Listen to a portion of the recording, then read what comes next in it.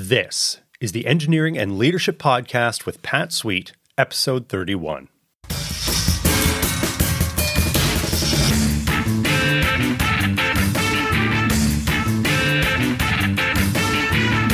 Welcome to the Engineering and Leadership Podcast, the show dedicated to helping engineers thrive.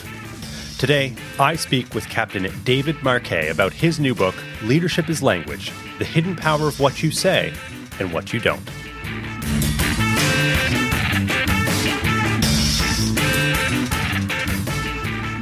Hey everybody, Pat Sweet here, and welcome to episode 31.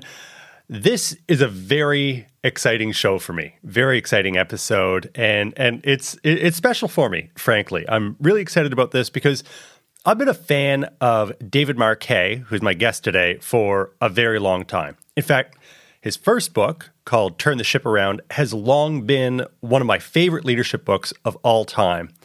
And his story has had a real influence on me and my views of leadership and how I practice. So to get to meet him and discuss leadership and his new book on the podcast, it's a real honor and a lot of fun. And I think you'll hear that during our chat today. So that's all I'm going to say today. Let's just fast forward and move ahead toward the main content for today.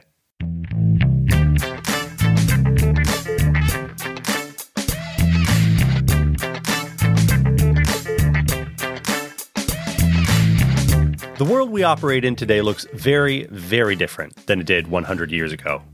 There's more complexity, more uncertainty, and greater competitive pressures than ever before. But according to David Marquet, there's one thing that hasn't changed very much in that time, and that's how leaders speak to their teams. David Marquet believes that much of the language we use today was born 400 years ago and refined throughout the Industrial Revolution. It's language that may have made sense back then, but has no place in the working world of today, and may actually be holding you and your team back. David's views are captured in his latest book, Leadership is Language: The Hidden Power of What You Say and What You Don't. And we'll go deep into that book during our interview today. David Marquet is a retired U.S. Navy captain, the former commander of a nuclear submarine, the USS Santa Fe, and best-selling author of Turn the Ship Around.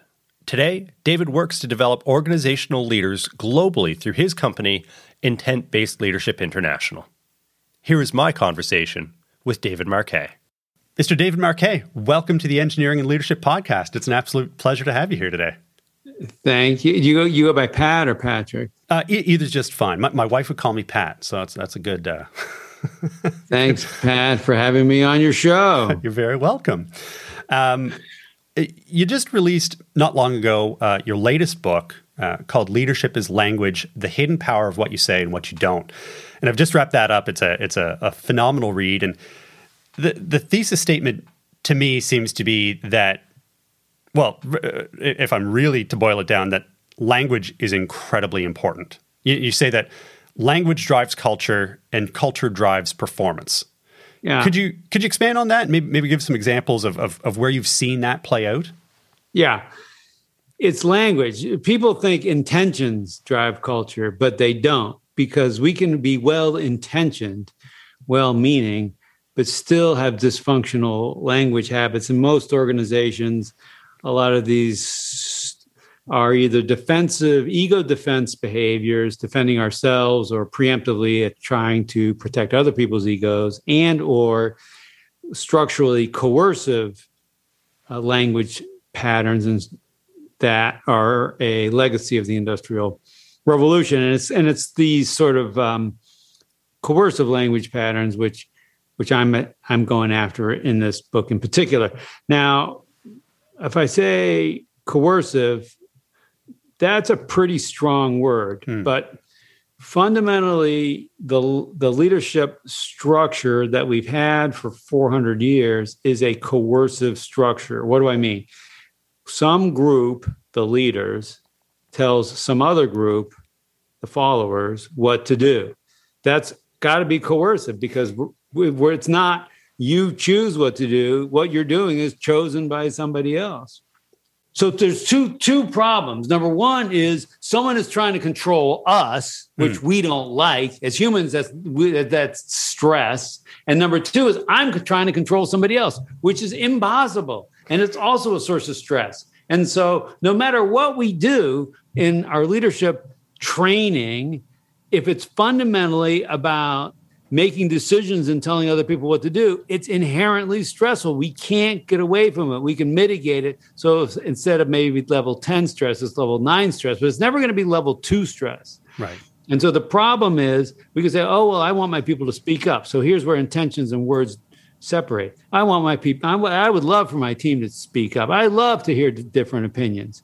Okay, great. Let's go watch a meeting. What's the meeting about?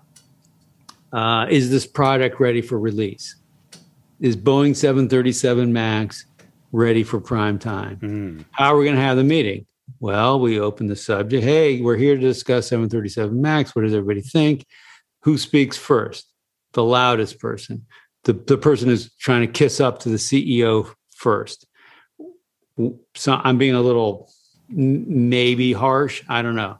But why does that person speak first? You got to think about that.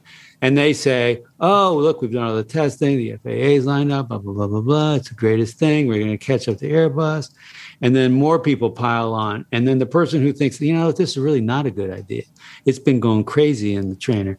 And I really think we need their ability to speak up starts to shrink. And at some point it crosses a threshold, at which point it becomes so socially painful to speak up that they don't speak up. And then it goes to 0. And then we say, oh, well, everyone had a chance to speak up. And then we run a vote. Okay, are we ready to launch? And what's the characteristic of the vote? It's binary. And then again, the same first person puts their thumb up. This is the person who wants to be the next CEO. Puts their thumb and they stick it in the opposite direction. So I say, oh, gee, yeah, everyone had a chance to speak up. Everyone could. But the way I ran the meeting was structurally coercive and fundamentally inimical to different voices. What you want to do is don't talk about it. You want to vote first. And the reason this sounds weird is because it's different and because our language patterns are patterned after the Industrial Revolution, not the future. They're coming from the past. And so we vote first on a non-binary basis, on a probabilistic basis. How ready is this product? Everyone slides a card out, 1 to 99. We don't allow 0. We don't allow 100. 1 to 99. And then now I say, okay, everyone flip your cards. And I see there's a whole bunch of 90s and 99s, but there's a 1 and a 5.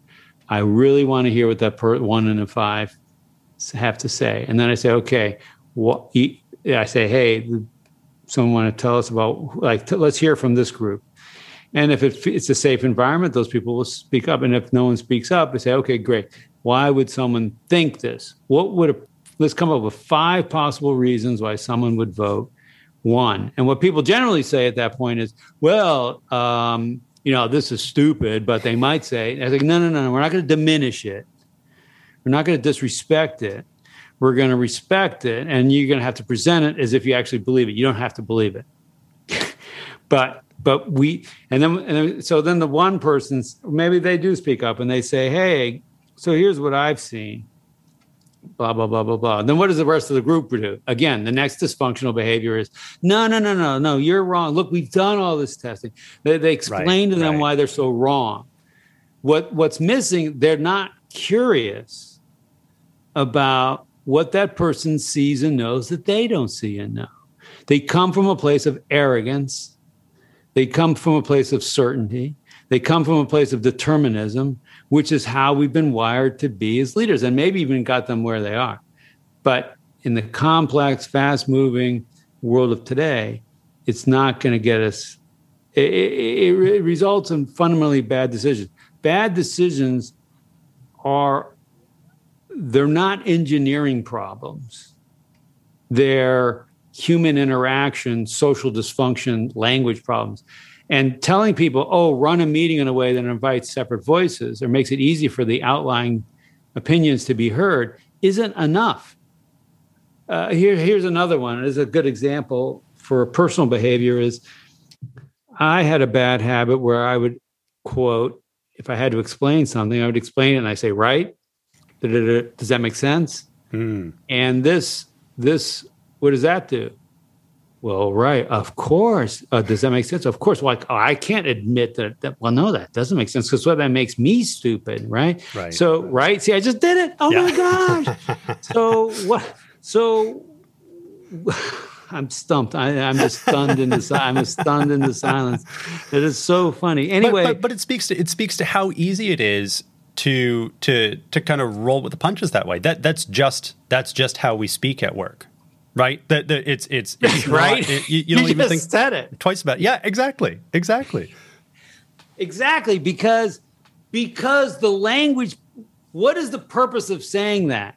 The purpose is to get people to nod their heads and get on board, and it's deliberately to suppress dissenting opinions. It's deliberately coercive. It's because in the industrial age, I made the decision and I needed you to just do it. I'm not really, I'll pretend we'll run a charade. Well, I'll pretend to care what you think, but I really don't care what you think. What I really want is I'm waiting for enough time to go by to just say, okay, great. Now can we just get on with it? And again, people die. Products are malfunction. Companies go out of business. People lose their livelihoods.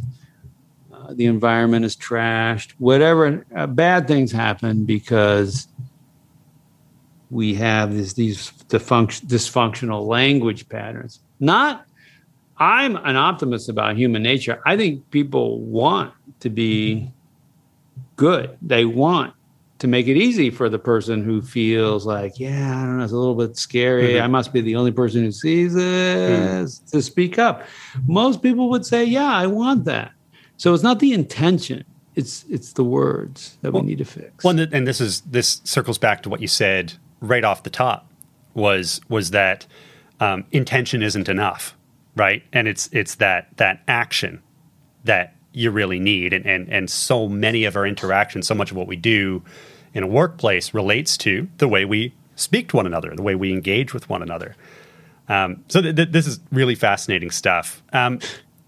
One of the other kind of big ideas, I think, that came out of this book is this delineation between red work and blue work. Yeah. And I'd love it if you could just explain the difference between the two and why good red work looks so different from good blue work. Yeah.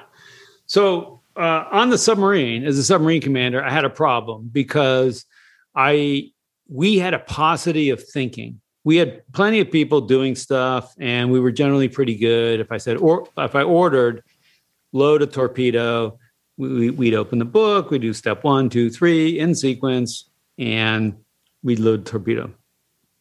Where I was missing was the ability of the weapons department to recognize that we were changing our mission and that we needed to be loading torpedoes.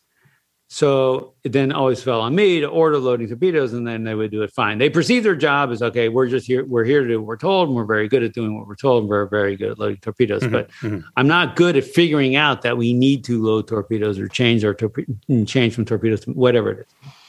So I set down this path with my team to get more thinking. And it often involved more variability. It always involved more variability. So thinking benefits from increasing variability. Thinking benefits from more different opinions. I want to cast a wider net. That's why diversity is beneficial to corporate longevity. So the problem became, okay, great. So I get to think, I get to have opinions, I can share them, that kind of stuff. But not when you're loading a torpedo. When you're loading the torpedo, I want you to follow the book precisely. I want focus, and I don't want variability. I don't want 1, 2, 4, 3. I want 1, 2, 3, 4. I want every time, I want manufacturing, reduce variability.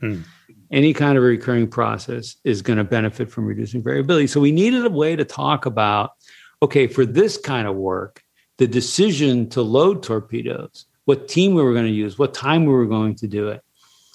I wanted to increase variability, to embrace variability. But for these kinds of work, starting the reactor, loading a torpedo, I needed I was allergic to variability. Right. And so the language, it was actually like we were speaking two different languages. So over here, when we talk about loading the torpedo, which is what we call red work, red is because red is focused. I'm dialed and I'm locked in. Mm-hmm. And so the point is, the crew of the Santa Fe was ironic. We were better at embracing variability. We made better, like fundamentally the reason why the crew became so good was because we made better decisions. Okay. Because we had more involvement in the decision-making process by people who are closer to the actual information. Mm-hmm. Mm-hmm. But we were also better once the decision was made at executing the decision. And when you don't understand, is this a reduced, I over and over again, I say, are we in reduced variability work or embrace variability work? Or is this a reduced variability game or an embrace variability game? Because you don't want to apply a reduced variability rule set to an embrace variability game, mm-hmm. or vice versa, because then you will obviously have quite suboptimal results. And we see this both ways. We see meetings. Generally speaking, I think we have too much reduced variability, because that's what the Industrial Revolution, manufacturing revolution was about, being applied to things like meetings. Oh, we're here to build consensus. Well, what does that mean? I'm reducing the variability of thinking. Right, that's obviously. The whole goal. That's the whole goal. Yeah, that's a definition of reducing consensus. Yeah. And then I say, and then I wonder where all those different voices went. Well, but when I go to work that would benefit from manufacturing or process like starting the reactor, then I need to be able to differentiate those two things. So that's where I say I'm going to follow the procedure as precisely as possible.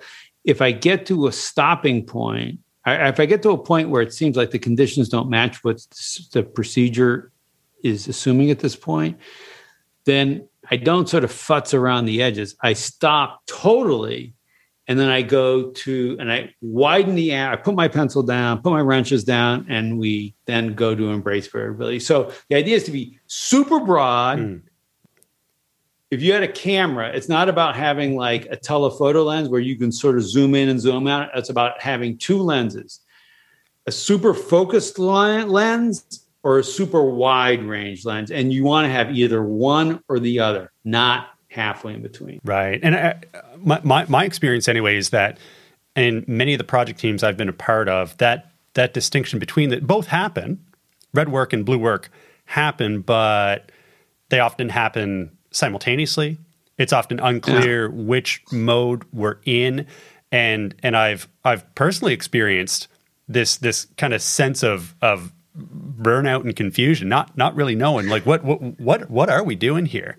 And this is this is one of the big problems you describe in the book is finding that balance and really someone making the call like, this is blue work. This is how we're going to play it. How what would you recommend to an organization who's struggling with this kind of thing? Well, the very first step is always to put a name to the phenomenon. Mm-hmm. And so like we call it red work, blue work. You can call it we're in execution mode or we're in thinking mode, but it's got to be clear what mode we're in. The other thing is we have a lot of metaphors which I think make it muddy the situation. So, for example, like some people come back to, oh, no, we're in purple work. Like, yeah, no, there's no such thing as purple work. Right. I made it up. I get to say that. But another thing is, the term continuous improvement to me evokes a picture like an escalator. I'm continuously. To me, it's a misnomer. Improvement is discontinuous, because continuous improvement would mean that every time I do a procedure, I've changed it slightly. Like every single time I'm making it different. That's just not what you want. What you want to do is batches. You say, okay, we need to do this 100 times until we have enough data. We're going to do 100 welds, and then we're going to 10,000 welds, whatever it is. And then we're going to pause, and then we're going to, I want you, here's the procedure for a weld. Do it exactly this way, 100 times. Right. Okay, now let's take data. How was that? Because if I'm saying, everyone do an experiment, weld however you want, and then let's see what we learned. Like that's not an experiment. That's just a chaos. That's people dying. So we say we do it this way. Then we're going to study it. Then we're going to make a change. So it's a stepwise function. Right. And so in a project, it's the same. We're going to say, okay, let's put our heads down. We're going to go to work. We're going to we don't really know how it's going to look finally, but we know what we're trying to achieve. We know the first step. So let's start. We're going to work for 2 weeks, and then we're going to stop. We're going to get together. We're going to say, how are we? What we learned? Blah, blah, blah. Let's adjust.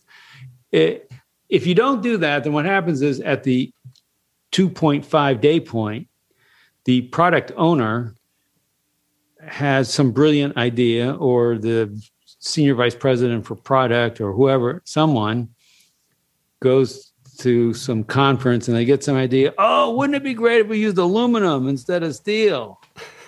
And like, maybe, but here's the deal. You got to hold that until we get to the next period of blue work, which is going to be in 2 weeks. No, I don't have the mental discipline to keep my mouth shut that long. So I have to blurt it out and lay it on you. It's like, no, well, that's fine. We're going to put it on our backlog, but we're not going to do anything until we have to protect the team when they're in red work. We can't interrupt them because then we get nothing done all day, which is like AKA half of people's lives during Absolutely. COVID, because we keep scheduling Zoom meetings that go from like 10 to 11, and then 11 to 12, and 12 to 1. So where's the opportunity to actually do anything? I'm envisioning the people listening to this right now, driving their cars or mowing the lawn and nodding aggressively. I think it's an absolute epidemic, right? Executives who call meetings should pay the salary of everyone for the length of time that the meeting's called for and the number of people in the meeting.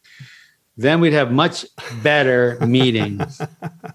I suspect we would. Much better and much fewer. I think a lot of the folks, particularly people from software backgrounds, for example, would recognize a lot of the concepts that you talk about here. You mentioned product owner. You mentioned 2 week periods of work, product backlogs. There's a lot that sounds similar to agile, and I think particularly for an engineering audience, they'd be very excited about this. Yeah, it's agile. I love it. It's great. It's the only thing that I've seen that recognizes that we have this rhythm of work, which is we go into the work and then we come out of the work. We go into the work, come out of the work. We think about the work from a distance. We go back into the work. And there's probably other boat management systems, but none that I've seen. And unfortunately, I'm contaminated because I ended up getting invited to a bunch of lots of agile agile conferences, right. And it's great. And I learned just barely enough to say the word and be dangerous. But yeah, so it's funny. So with this, we developed our approach. It didn't have quite the structure that Jeff Sutherland and those guys put into the Agile Manifesto and the structure. But yeah, look, human nature is human nature. So it's not surprising that as we're making the shift from physical, visual manufacturing work to invisible, cognitive thinking work, that multiple places on the planet have independently come up with the same kind of fundamental structure. Well, I think that there's a common recognition that the old way just isn't working. Thank you very much. Yeah. Right. And a lot of what you describe in the book, you reach into academic literature, particularly in psychology and sociology. So there's a common core there, and like you said, that's really interesting. That this is it is an independent system and way of thinking and nomenclature.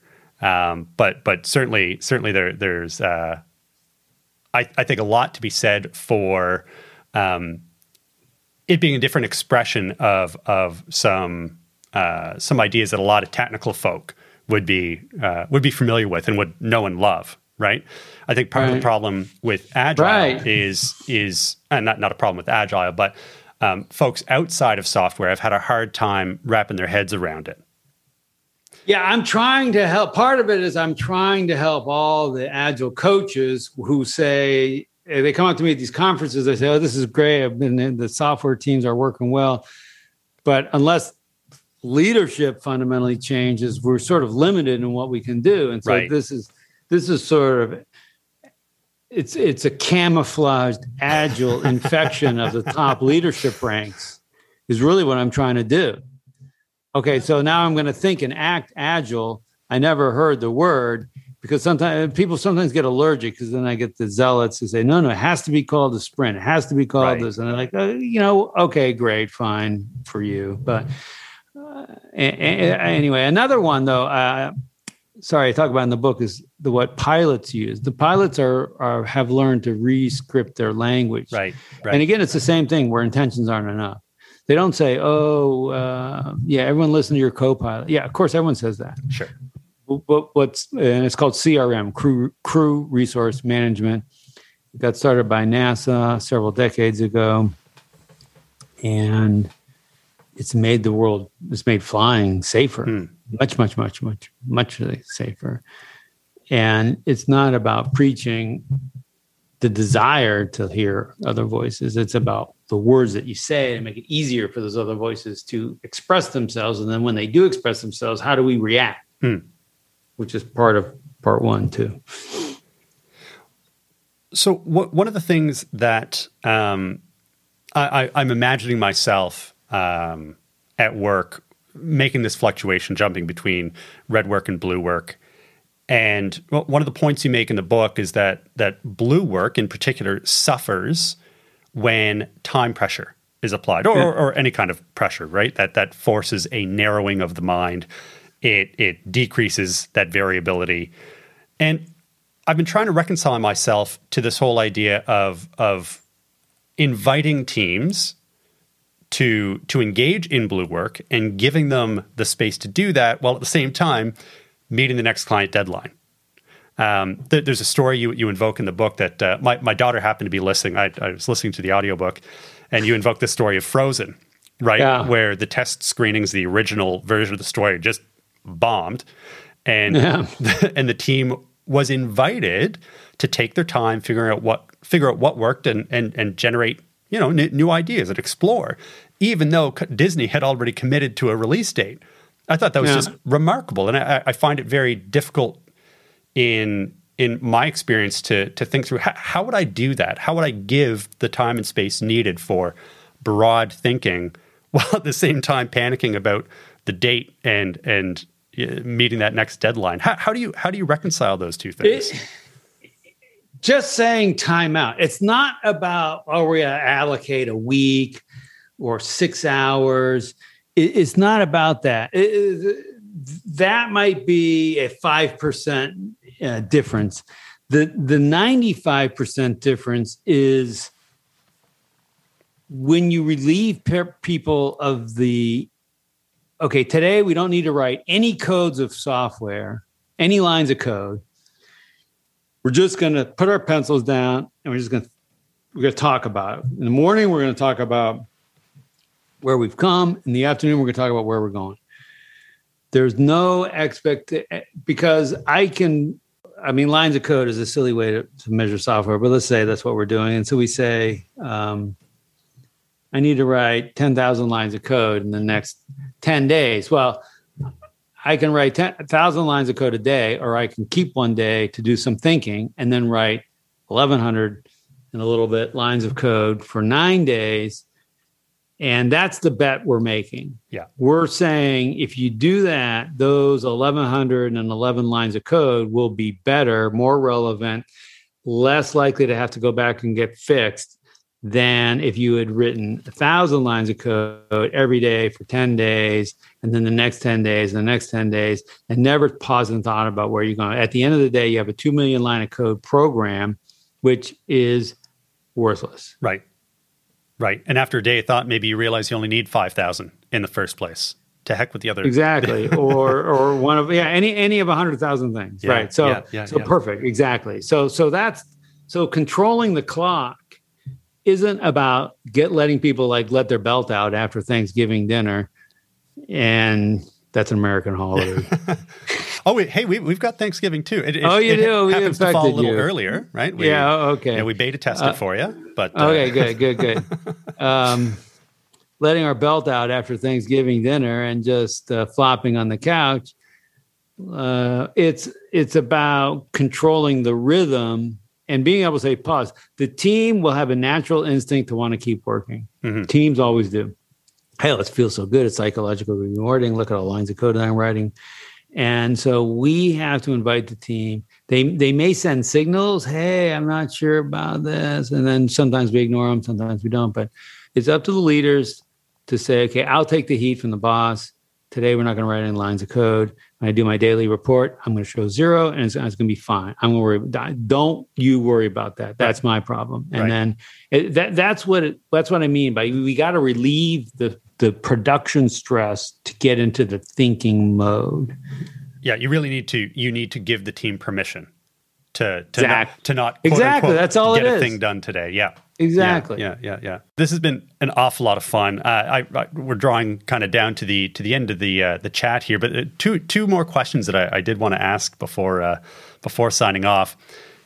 If you could eliminate any one word or phrase that you hear leaders say, what do you think it would be? Well, I like, quote, right, eliminating right, and I like, does that make sense? But I'm going to go with, are you sure? Because these other things, they're more ubiquitous, but I don't think they're quite as harmful as I think, are you sure? The reason "are you sure" is so harmful is because so what am I talking? What's the context? Someone comes up and says, "Hey, I really think we should delay product launch. Are you sure?" So the problem is now I box the person into a binary response: yes, no, and it's about a future that it's impossible to be sure. Like, how can I be sure? Like, no, I'm not sure. But the right answer is to say, yes, I'm sure. Of course, I'm sure. No, I'm not sure. And so what happens is knowing that if I bring this up, the question is going to be, am I sure? I'm much less likely to bring it up. So in other words, products get launched unless someone is 99% sure this is going to kill people, but 90%, no, it's not quite certain enough. I'm right. And so what happens is it's too risky to me as an individual in the organization to say to be the person who asked the question and then a quote is proved wrong. But so, are you sure is a terrible question. Is it safe? Will it work? There's so many of them, but that binary question, when applied to the future, is really harmful. Oh, there's no winning. There's no way to give. There's no winning in the moment, and it then creates its own corporate rule, which is only be 99.9999% sure before you ever raise your hand. And then people don't understand, well, why are, this happens in the Navy. We have an accident, and then every single time, 100% of the time so far in the history of the Navy, in the submarine force, this is what I know about, when there's been a collision, 100.0% of the time, someone on the ship had an indication that the ship was heading into a dangerous situation. Oh, fascinating. Okay. Yeah, 100.0% of the time. There's never been a collision that just, boom, where did that come from? Huh. The problem is the person on the ship either doesn't speak up because they're like, well, no one else seems to see that's where I must be the wrong. I'm not going to say anything. Yeah. Or they say something, and the rest of the people say, no. Look, 10 people think this. You're just the outlier. You're the outlier. You must be wrong, and they get discounted. So the thing is, we need to make it easy for people to say, hold on a second, I'm not sure that the product's good. I'm not sure that 737 MAX is ready for prime time. I wish the culture at Boeing had been more conducive to that. Well, and it's easy to see how something, you talk about five-finger voting in situations like that, and you talk about how sure, right? Correct. Not, are you sure? Yeah. So that's good. Thanks. So the antidote is to start the question with the word how. Right. How sure, how likely, how safe. Is the COVID vaccine safe? Meaningless question to someone who's an engineer. Right. What does that mean? Yes, no. Is flying safe? Is walking across the street safe? Meaningless. Right. Is taking another breath of air safe? But how safe is it? Now, that's a meaningful question. Right. Because there's no such thing as risk-free. That's not a thing in our world. Yeah. Risk-free is dead. Well, thank you very much for that. I really appreciate that. Now, finally, and this is a maybe a softball question. If people are interested in you and your work, interested in learning more, what can they do to go and find out more about David Marquet?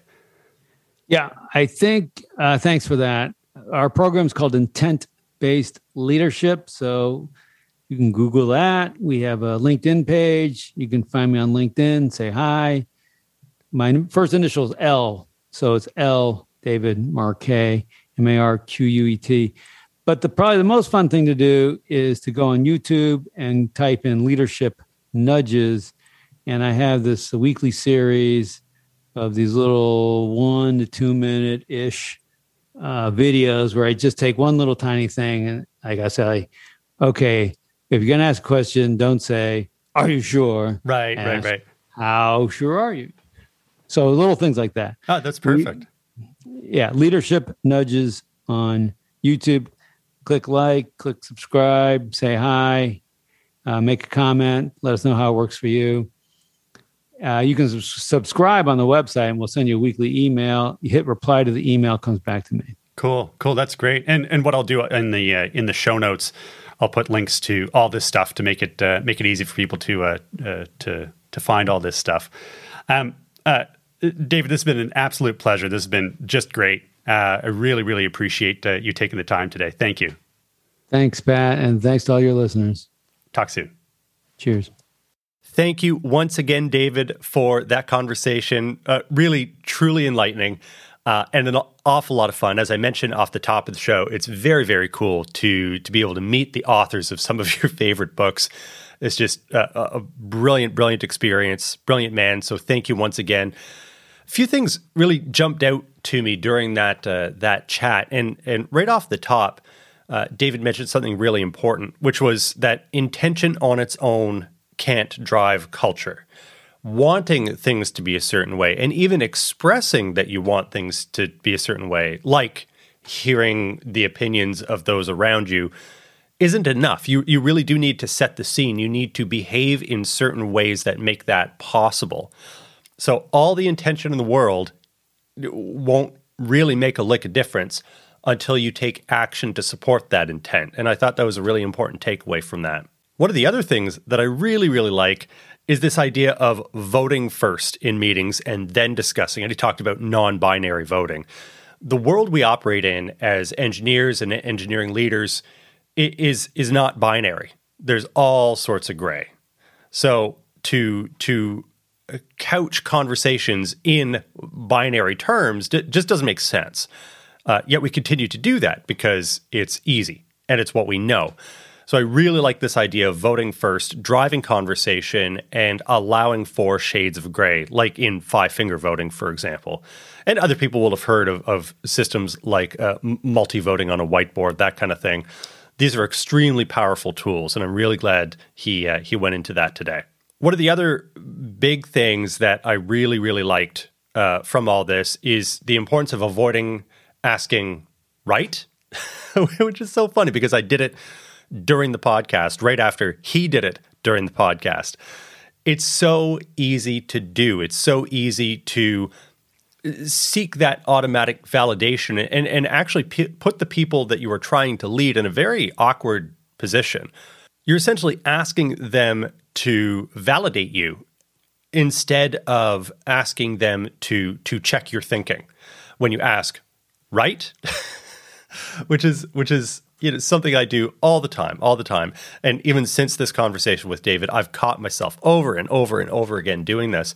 So that's going to take quite a bit of time to correct. So I really appreciated his insight on that. And that's a suggestion that I'm definitely taking to heart. Just a reminder that if you wanted to refer to anything we mentioned during the show, you can go to the show notes at engineeringandleadership.com/episode 31. Next up, we've got the Engineering and Leadership Mailbag.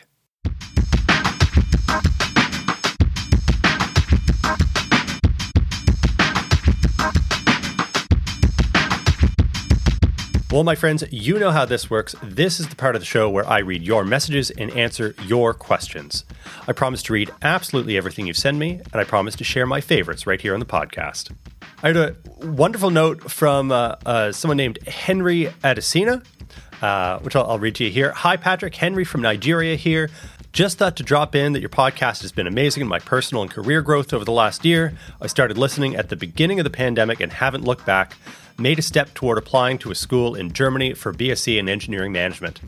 Henry, thank you so much for reaching out. I really appreciate it. So glad that you've been on this journey throughout the pandemic.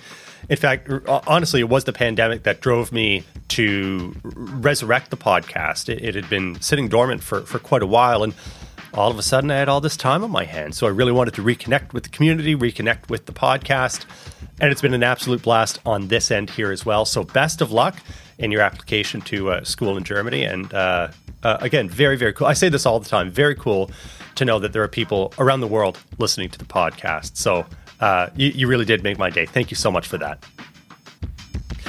Quick reminder that if you'd like to be on the show, there's a way to do that. You can just leave me a voicemail at engineeringandleadership.com/contact.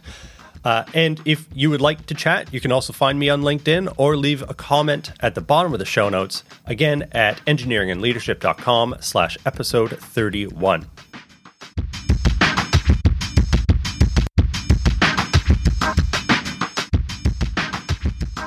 That is all the time we have for the show today. I'll be back next week with our next episode with Henrik Kjellstam, the CTO of Wastefront, on circular economies and how technology can save the world. If you enjoyed the show, it would be awesome if you could leave a review, and I'd love to hear what you found most interesting today.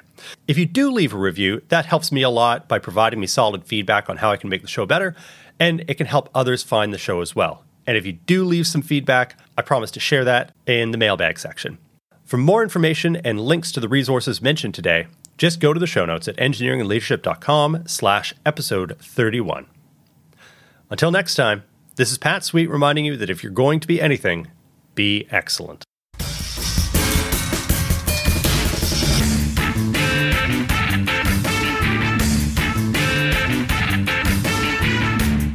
You've been listening to the Engineering and Leadership Podcast with Pat Sweet. If you'd like to learn more, go to engineeringandleadership.com, where you'll find more free articles, podcasts, and downloads to help engineers thrive. That's engineeringandleadership.com.